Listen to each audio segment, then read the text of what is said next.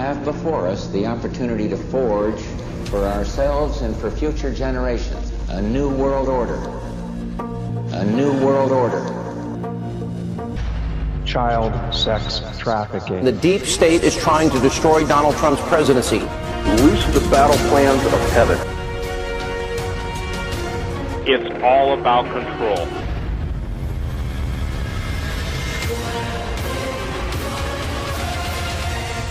Broadcasting live to the world now. It's the Weekend Vigilante, Sheila Zielinski.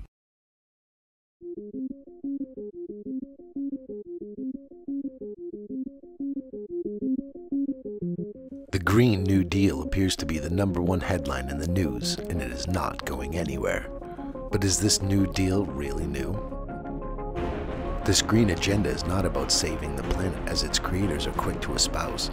It is instead the re-implementation of an ancient pagan imperial doctrine that seeks to destroy the world's nation-states, implement global governance, and drastically reduce the world's population. The new religion of Gaia is in fact a revival of paganism that rejects Christianity altogether and considers its followers to be its biggest enemy. Gaia is a cunning mixture of science, paganism, Eastern mysticism, and feminism, and has made this pagan cult the fastest growing religion on the planet. It views the Christian faith as the only obstacle preventing the formation of a global religion centered on uniting all forms of life around the goddess of Mother Earth. In her critically acclaimed book Green Gospel, author, researcher, and broadcaster Sheila Zielinski demolishes what you think you know about the Green New Deal. She exposes how the claim that the human-induced global warming and the green agenda were diabolical plans deliberately hatched decades ago by the UN and are the greatest frauds of our time.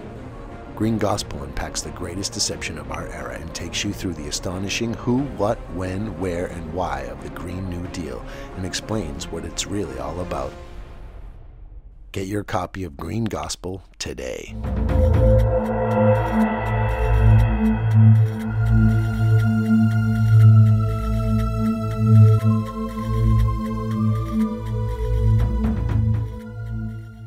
Hi, everyone, and thank you so much for tuning into the Sheila Zielinski Show today. A big shout out to all the listeners over there on satellite radio, all my terrestrial channels, Worldwide Christian Radio, which is shortwave. A big shout out to Global Star Radio. And of course, we're broadcasting now as of this month on Sirius XM satellite. And we want to just give a big shout out to all the people around the globe. Hey, if you want to sponsor the show, we've got a very robust audience. Reach out to us over there at SheilaZielinski.com. You want to get your message out to a very robust of like-minded Christians? Well, give us a shout on the contact form over there at Sheila Zielinski. And I encourage people to sign up for Patreon. We've got some really exciting exclusive things for March. And speaking of exciting and coming up in March, boy, oh boy, I cannot believe it's halfway through February already. Well, I'm really, really excited today. You are in for a very special, rare treat. He's one of my top 3 Canadian men. And you know what? I know a lot of Canadian boys. And I'm going to tell you something. This guy is truly an incredible man. He's so brave, courageous, heroic. I really consider it an honor for him to be my friend and my cohort. And I'm really looking forward to trying to get out to an event. We're going to talk about really exciting stuff coming up. And I could go on and on all day about this guest's very impressive bio. But without further ado, it is the one, the only, the Grizzly Patriot. He hails out of Saskatchewan, Canada. It is the one and only Mark Friesen. Thank you so much, Mark, for taking the time to come on the program, sir. Welcome. Thanks, Sheila. Nice to be with you. Well, listen, there's so much going on, and I think a lot of people around the globe have a lot of confusion. I know they do because they send me the emails. Look what's happening in Canada. It is a very different picture for other countries as they look in on Canada. Mark, for the people listening around the globe, what is important for them to know sort of after the dust settles on the Freedom Convoy? Really, you know, for people that don't get it, and Canadians too that are listening. Of course, there's lots of Canadians. What's important for people to understand here as we're going into 2023, like to set the tone? All of the insanity that everybody's experiencing, all of this upside down world is all attributable to one agenda, the head of the snake, which is Agenda 2030, the Sustainable Development Agenda. That's the root cause of all the insanity. Everything that we're experiencing, everything that's in the media, everything that frustrates us and our daily lives and impacts us and our daily lives is related to that agenda. All of it. You know, this agenda has been in the works for a very long time. Since the late 60s was when it was first conceptualized. And it's evolved and morphed into what it is today, Agenda 2030. It used to be referred to as Agenda 21, an agenda for the 21st century. Now it's Agenda 2030 because they want to reach all of these 17 goals by 2030. And if you look at each one of the goals, ultimately what this is hyper-centralization of governance, hyper-centralization of control of the people, and that's globally, and then hyper-centralization and control of the resources on the planet. And of course, a major element to this agenda is also depopulation and population control. So people need to understand that all of the insanity that they're experiencing is relative to this agenda that our excessive governments have committed us to. If you look at the 17 goals of sustainable development, it used to be 8, then it moved to 10, now it's 17. It really is about controlling all aspects of your life. Your livelihood, industry, energy, food production, food distribution, what you can eat, when you can eat it, the air you breathe, literally everything. Where you live, where you work, all of these things are impacted by this agenda. So the sooner that more Canadians and more people throughout Western civilization understand that this insanity is relative to this agenda, the more we'll be able to oppose it. And we need more people on board. We need more people to understand what's affecting their lives. And so that's what it is. Well, I'm really glad you said the air we breathe. I mean, I've written extensively about this over the years, mentioned a couple really key points I want to get into and further develop. Now, the name Maurice Strong, I'm sure for you comes to mind, but it's amazing to me how many Canadians have no clue about the Club of Rome, the impact of the United Nations. Well, look at even recently we're dealing with UNDRIP, the United Nations Indigenous Rights Program. I mean, I've been unpacking that for years. That is straight out of the pits of hell. Of course, we have a carbon tax, which they don't call it a carbon dioxide tax, I notice. Carbon is a black sooty piece of coal. It's black and sooty. Really, the God-given necessary byproduct for human life, Mark, is now being demonized by the EPA as a deadly poison. So what you exhale is now, we're being fined for breathing. You ever thought you'd see that? Yeah, 100%. That's exactly what they're doing. And it's interesting when you get into this discussion and you actually learn what the actual real science is, you become fairly enlightened. Yeah. Listen, at the end of the day, CO2 is plant food. And we need more of it. If we get down to 150 parts per million, all life on Earth begins to die. That we're going to hit net zero in CO2 emissions is pure insanity. Well, what that is actually, as William Happer, the renowned, how old is he? 80, something like 6 years. And he said, listen, we should be at about 1,200 parts per million of CO2. And right now, he said, we're hoovering around maybe 700, even lower. And Mark made a good point, folks that are listening. If you drop below a certain parts per million, when trees die, you die. Like, do people get that, Mark? Well, and this all leads into, there's a document that came out of the UN in 2012 where they were trying to figure out the best way to fund sustainable development agenda, because at that time they had estimated it would cost somewhere in the ballpark of $5 trillion annually. Yeah. So they're trying to figure out ways to fund this agenda. And one of the ways they came up with was to demonize CO2 and then charge for it. So there's a carbon tax that we're paying, and there's carbon pricing schemes that are included in all of this. So they're literally charging us for the air we exhale and that our cars put into the atmosphere. And again, there was a study that came out of the Lancet a couple of years ago where they brought together a bunch of scientists to tell them why it is that the Earth has been greening so much in the last couple of decades. So they could have saved themselves a ton of money. They could have just called me. I would have told them, because I'm an arborist. I work in the tree service industry. I understand trees. I understand photosynthesis. Trees, plants, vegetation love CO2. In fact, greenhouse operators pump 2,500 parts per million into their greenhouses to encourage plant growth. Yeah, that's right. So this research group came back, reported back, and said, yes, because there's more CO2 in the atmosphere, more greening is happening on the surface of the Earth. So the benefit to that, of course, is more plants, bigger plants, more vegetation, more food for animals, which then equates to more food for a growing population on the planet. And we're all part of this, symbiotic relationship. The other benefit to this is more plants, more greening, more vegetation on the planet means we're going to cool the planet.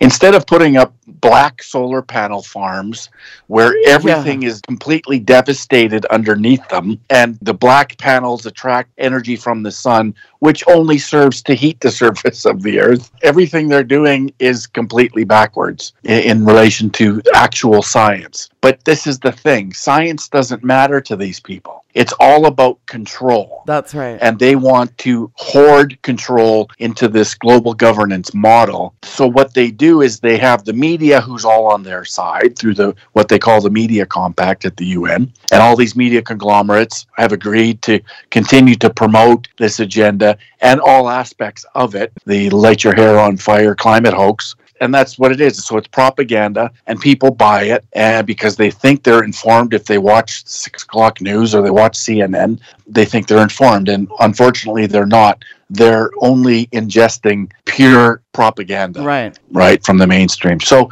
I mean, that's it. That's what it is. It's a complete funding mechanism, and the Pravda, as I call the North American mainstream news, is very much a propaganda churning machine. We already know that Trudeau funds out of his own mouth the CBC. Yeah. It's the absolute propaganda arm of the Liberal Party. So the media is really a huge issue. I'm glad you mentioned that, but earlier you also mentioned depopulation. And as we saw on the Georgia Guidestones, they want a nice little manageable population of about 500 million people to 1 billion. But Mark, what I want to know is what happens to all the rest of the 6 billion people? The Pope, his own, I covered in Green Gospel, the Pope's own science advisor himself said to a group of people in New York City that really the population should be a nice manageable, around 1 billion, preferably less than that. I have played the Maurice Strong saying, I got a little bit of trouble years ago for saying women should have licenses to have children. I mean, people don't understand how evil Maurice Strong, who was also the United Nations Secretary General, the first one, is kind of the poster boy, the progenitor of this whole movement. Then you have guys like, of course, Paul Ehrlich, Population Bomb, Eco-Science. I mean, these guys say on record, Mark, they suggest sterilants in the drinking water. That's what Margaret Sanger, the founder of Planned Parenthood, said. I mean, is that shocking? Well, I recommend to anybody listening, go to my Twitter. My pinned tweet is a guy by the name of Dennis Meadows, the co-author of the book called Limits to Growth, which really is a foundational piece for the Sustainable Development Agenda. And there's a 2-minute, 20-second interview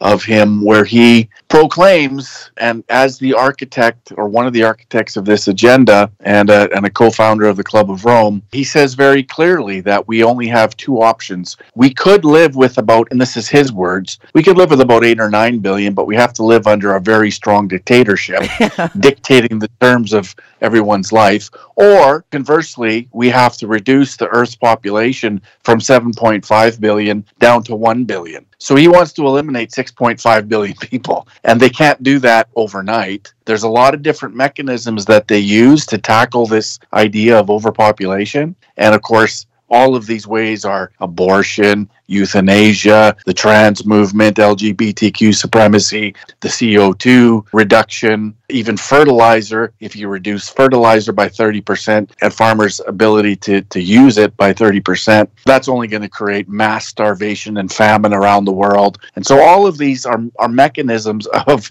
population reduction. Yes. Again, you can't eliminate 6.5 billion people overnight. So in the interim, they need to have this dictatorship. And this is exactly what one of the architects of this agenda, says very clearly. I am really glad you mentioned limits to growth. Folks, don't take our word for it. Listen to this for yourself. Let's play that clip, Mark. In one way or another, we are so far, globally, we are so far above the population and the consumption levels, which can be supported by this planet, that I know in one way or another it's going to come back down. So I don't hope to avoid that. I hope that it can occur in a civil way. The planet can support something like 1 billion people, maybe 2 billion, depending on how much material consumption you want to have. If you want more liberty and more consumption, you have to have fewer people. Conversely, you can have more people if we have a very strong dictatorship, which is smart. But if you had a smart dictatorship and a low standard of living, you can have but we want to have freedom and we want to have a high sentence, so we're going to have 1 billion people. And we're now at 7, so we have to get back down. What kind of a demon would say something like this, Mark? I mean, what an evil megalomaniac would even say something like that out of his mouth? I can't say the word on air that I really think about them, but here's one of the Sustainable Development Goals, folks, and let's tie it into what's happened in the last 3 years, Mark. And it's something that I know personally. 3 members of my family, my mother, sister, and brother, were all given vaccines. One of them is on a ventilator for 13 years in Vancouver Hospital. My mother I'll tell a personal story to the people that might not know this that are new listeners. She was given a vaccine for the swine flu, the H1N1, of course, in 2009 that just swept the nation, another pandemic, and she became an instant quadriplegic. She couldn't move from the neck down, and she's been on a ventilator ever since. My sister took the first jab, which was surprising that my sisters took it because I've been railing on this since 2009. Right. Myocarditis she got. My brother died from a Pfizer shot. You know, these people are dropping dead everywhere. The mass murdering eugenicist, Bill Gates of hell. His dad was head of Planned Parenthood. Right. They couch it in this seemingly benevolent guise of women's reproductive rights. That means they want to butcher your baby and give you a death jab. That's it. Yes. 100%. And you've probably noticed as much as I have, since COVID, there's a lot more people that are paying attention. There's a lot more people that are awake. It's not even close to enough, obviously. But, I used to speak to a black hole where nobody was listening. Yeah. And now all of a sudden, we're filling town hall events across the country because people are thirsty. There's a number of people that are thirsty and hungry for the truth. So we have to give that to them. So it is turning. It's just not as fast as either of us would like. Yeah, I'll tell you what, nothing got a lot of traction back in the day, but I'm so glad that people are finally waking up. That's a great point, Mark. Now let's jump into the World Economic Forum. I mean, come on, folks, this organization and its leaders are straight out of the bells of hell. You have evil James Bond villain Klaus Schwab, who says you'll have nothing to be happy. We know that he has in his pocket all these young global leaders, the young global leaders, as he calls it. What an absolute demon this guy is, in my opinion. Mark, are you going to eat the bugs? Well, so that's an interesting thing. We have to expose who they are and what they represent, because right now there's conservative governments around the world, around Western civilization, that are denouncing the World Economic Forum. But what they're not telling the people, particularly our Conservative Party here in Canada, is they're actually responsible for committing to this agenda in 1992. The Conservative Party of Canada made it law in this country in 2008, which compels our government in Canada to report the progress in achieving the goals of sustainable development to an unelected, unaccountable foreign entity, which is the UN. And they signed it again in 2015, September 27th of 2015. Harper signed on to Agenda 2030. So Pierre Poilievre, the now leader of the Conservative Party, runs around the country denouncing the World Economic Forum. Well, that doesn't amount to a hill of beans if you'd never address Agenda 2030 and the SDGs that their party has committed us to. So when I had the opportunity to ask Pierre, he came to an event in Saskatoon on his campaign for leadership, and so I attended. I was hoping he would offer a question and answer period, which of course they didn't. So I had to pretend I wanted a picture with him for 2.5 hours. And then I got my chance and we recorded the discussion. And I asked him, I said, so you've denounced the World Economic Forum vehemently. Do you denounce the Agenda 2030, Sustainable Development Agenda, the SDGs. And he completely denied knowing anything about it. Yeah. He said, I don't know what it is. I've never read it, which is a complete lie. Yeah. He's voted for at least 6 times. He's been sat on sustainable development committees. He was part of the Harper government when Harper made it law. He's actually kept the budget where they took $41 million and dedicated it to the SDGs. And Pierre Pulliver said nothing as opposition critic, finance critic. So, he knows, he just can't admit it. And the reason why he can't admit it is because the party that he leads is actually responsible for it in this country. That's why they avoid it at all costs. So go ahead and play that clip. How you doing? What's your name? Mark, thanks for coming. Hey, we'll do a shot here. I have one question. Oh, yeah. I'd love for you to answer. Fire away. You denounced the World Economic Yes. Forum vehemently. Yes. You denounced the UN Sustainable Development Agenda, the SDGs. I haven't read it, so I don't know what it is. You haven't read it? No, I haven't. That's interesting. Do you want to do a shot? Sure. All right. Oh, very good. Thank you. All right. I'll have to look at it. Yes, you will. I don't. I have a simple rule. If I haven't read it, I don't comment on it. You need to read it. It's extremely important. important. Thank you for the good recommendation. Absolutely. I'll have a look at it. Very good. Okay. Thanks a lot, guys. The ignorance of Canadians really address this Pierre Pulliver situation for the Canadians. Yeah. So and so one of the things that I have to identify in all of this is people need to understand that the World Economic Forum in and of itself is purely a support mechanism for the overall Agenda 2030. Klaus Schwab was tapped in 1971 to create the World Economic Forum as a support mechanism for this agenda. And that's exactly what he's been doing all these decades since. And that's exactly what he's doing now. It's a support mechanism. He brings in all the multinationals, all of the oligarchs, all of the big tech. He brings them in to partner in achieving the goals of this agenda. And of course, all of these multinationals, oligarchs, and big tech, they're all in on it. They all recorded record profits through COVID, of course, while small business and medium-sized business all struggled and suffered. So we need to understand that and have context around that. So when Pierre denounces the World Economic Forum, it doesn't mean anything because he's not addressing the head of the snake, which is the SDGs. And so we know that the Conservative Party is what they are.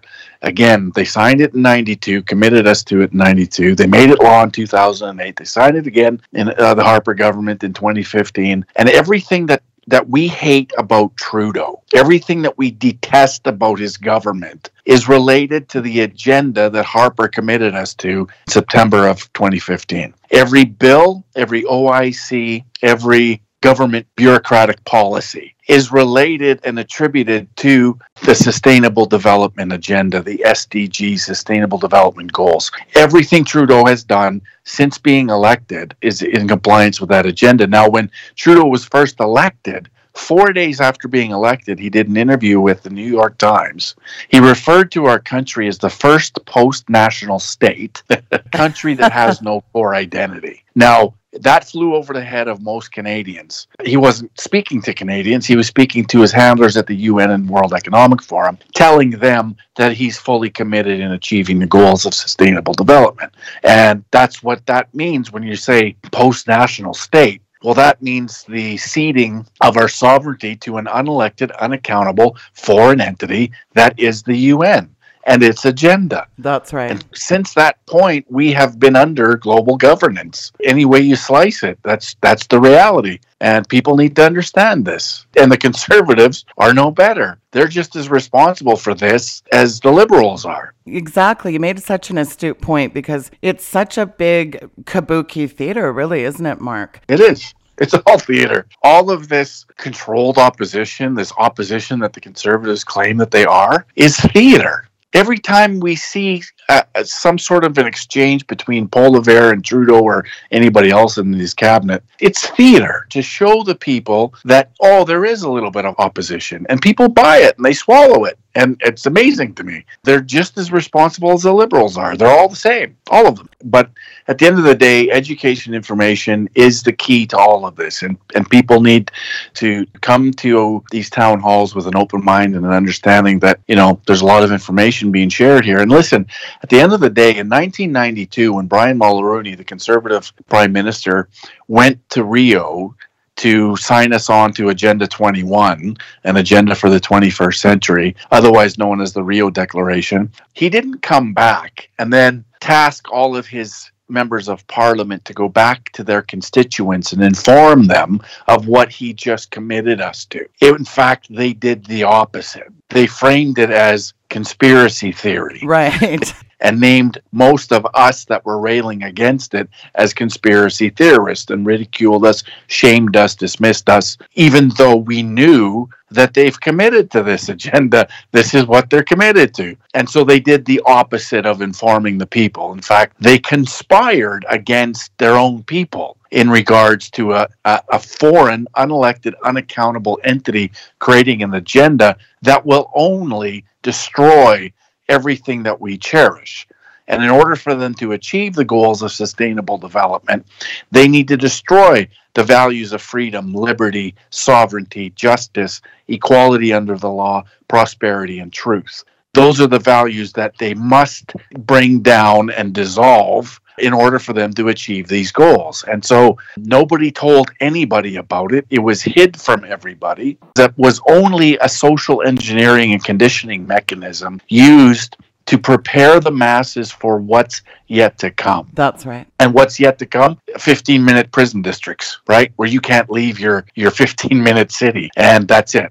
And this is all to do because we're going to save the climate somehow. Has nothing to do with it. They want you in the cities. They want you controlled. So people need to understand they have to have context with all the insanity. They need to be able to connect the dots to understand what's really happening. Essentially, that's my mission. That's my life's work, I guess, from here on in, is to educate and inform as many people as to what's really happening and why it's happening. The more people that have a look around to see what's going on, the better off we're going to be. And that's only going to come, once there's pain in people's lives. And that's when they'll start to pay attention. There's a lot of people out there that walk around inside their bubble, and inside their bubble, everything is fine. And they don't want people like Mark Friesen to burst their bubble. Unfortunately for all of those people, the reality of the situation is going to burst their bubble for them. And when that happens, hopefully they come to us for information to find out what's really happening. And so that's what it's going to take. Unfortunately, we have some pain ahead of us, but that's all part of this process. And a lot of us have to take back the responsibility that we've abdicated for decades to politicians who we thought had our best interests at heart. And it turns out they had absolutely no interest in our best interests. So we have to hold them accountable and re-engage and take back our responsibility as citizens who claim to cherish these values that are under attack. That's a really good way to put it, who claim to cherish our Canadian values. We were the Dominion of Canada, and that's important. And as a Canadian, both you and I mean, I'm born and raised in Canada, in BC, spent a lot of time in the province that I love, Alberta. I was approached about running as an independent in BC, but I think BC is pretty much hooped, really, and I've said that before. BC is really, Vancouver is full on fire with these SDGs, and it is a pit of hell, Mark. And I've lived all over the United States, and California even's got nothing on BC, the socialist hellhole. But Mark, very quickly, where are you going to be for the folks that are listening? You've got a couple things coming up, and how can people follow you? Yeah, so we have an event in Calgary, March 4th, Calgary South Victory Church. I'm looking forward to that one myself and Mark Morano, Professor Salim Mansour, and Archer Pawlowski. One other individual is going to be there speaking about UNDRIP. So yeah, looking forward to that event. That's going to be a real good one. That's an important one on the calendar, March 4th, Calgary. And then, of course, we're going to carry on and continue on with our town hall series. Probably head back to Southern Ontario, do a tour there of some major centers, and then probably start back again in Saskatchewan, Alberta, and Manitoba. I'm going to try to get out and see you on the 4th with our incredible friend Mark Morano, Arthur Pawlowski. Incredible man. You guys are my heroes, and I really support what you're doing, Mark. You're an incredible Canadian. I think I speak for my audience when I say thank you for what you are doing, sir.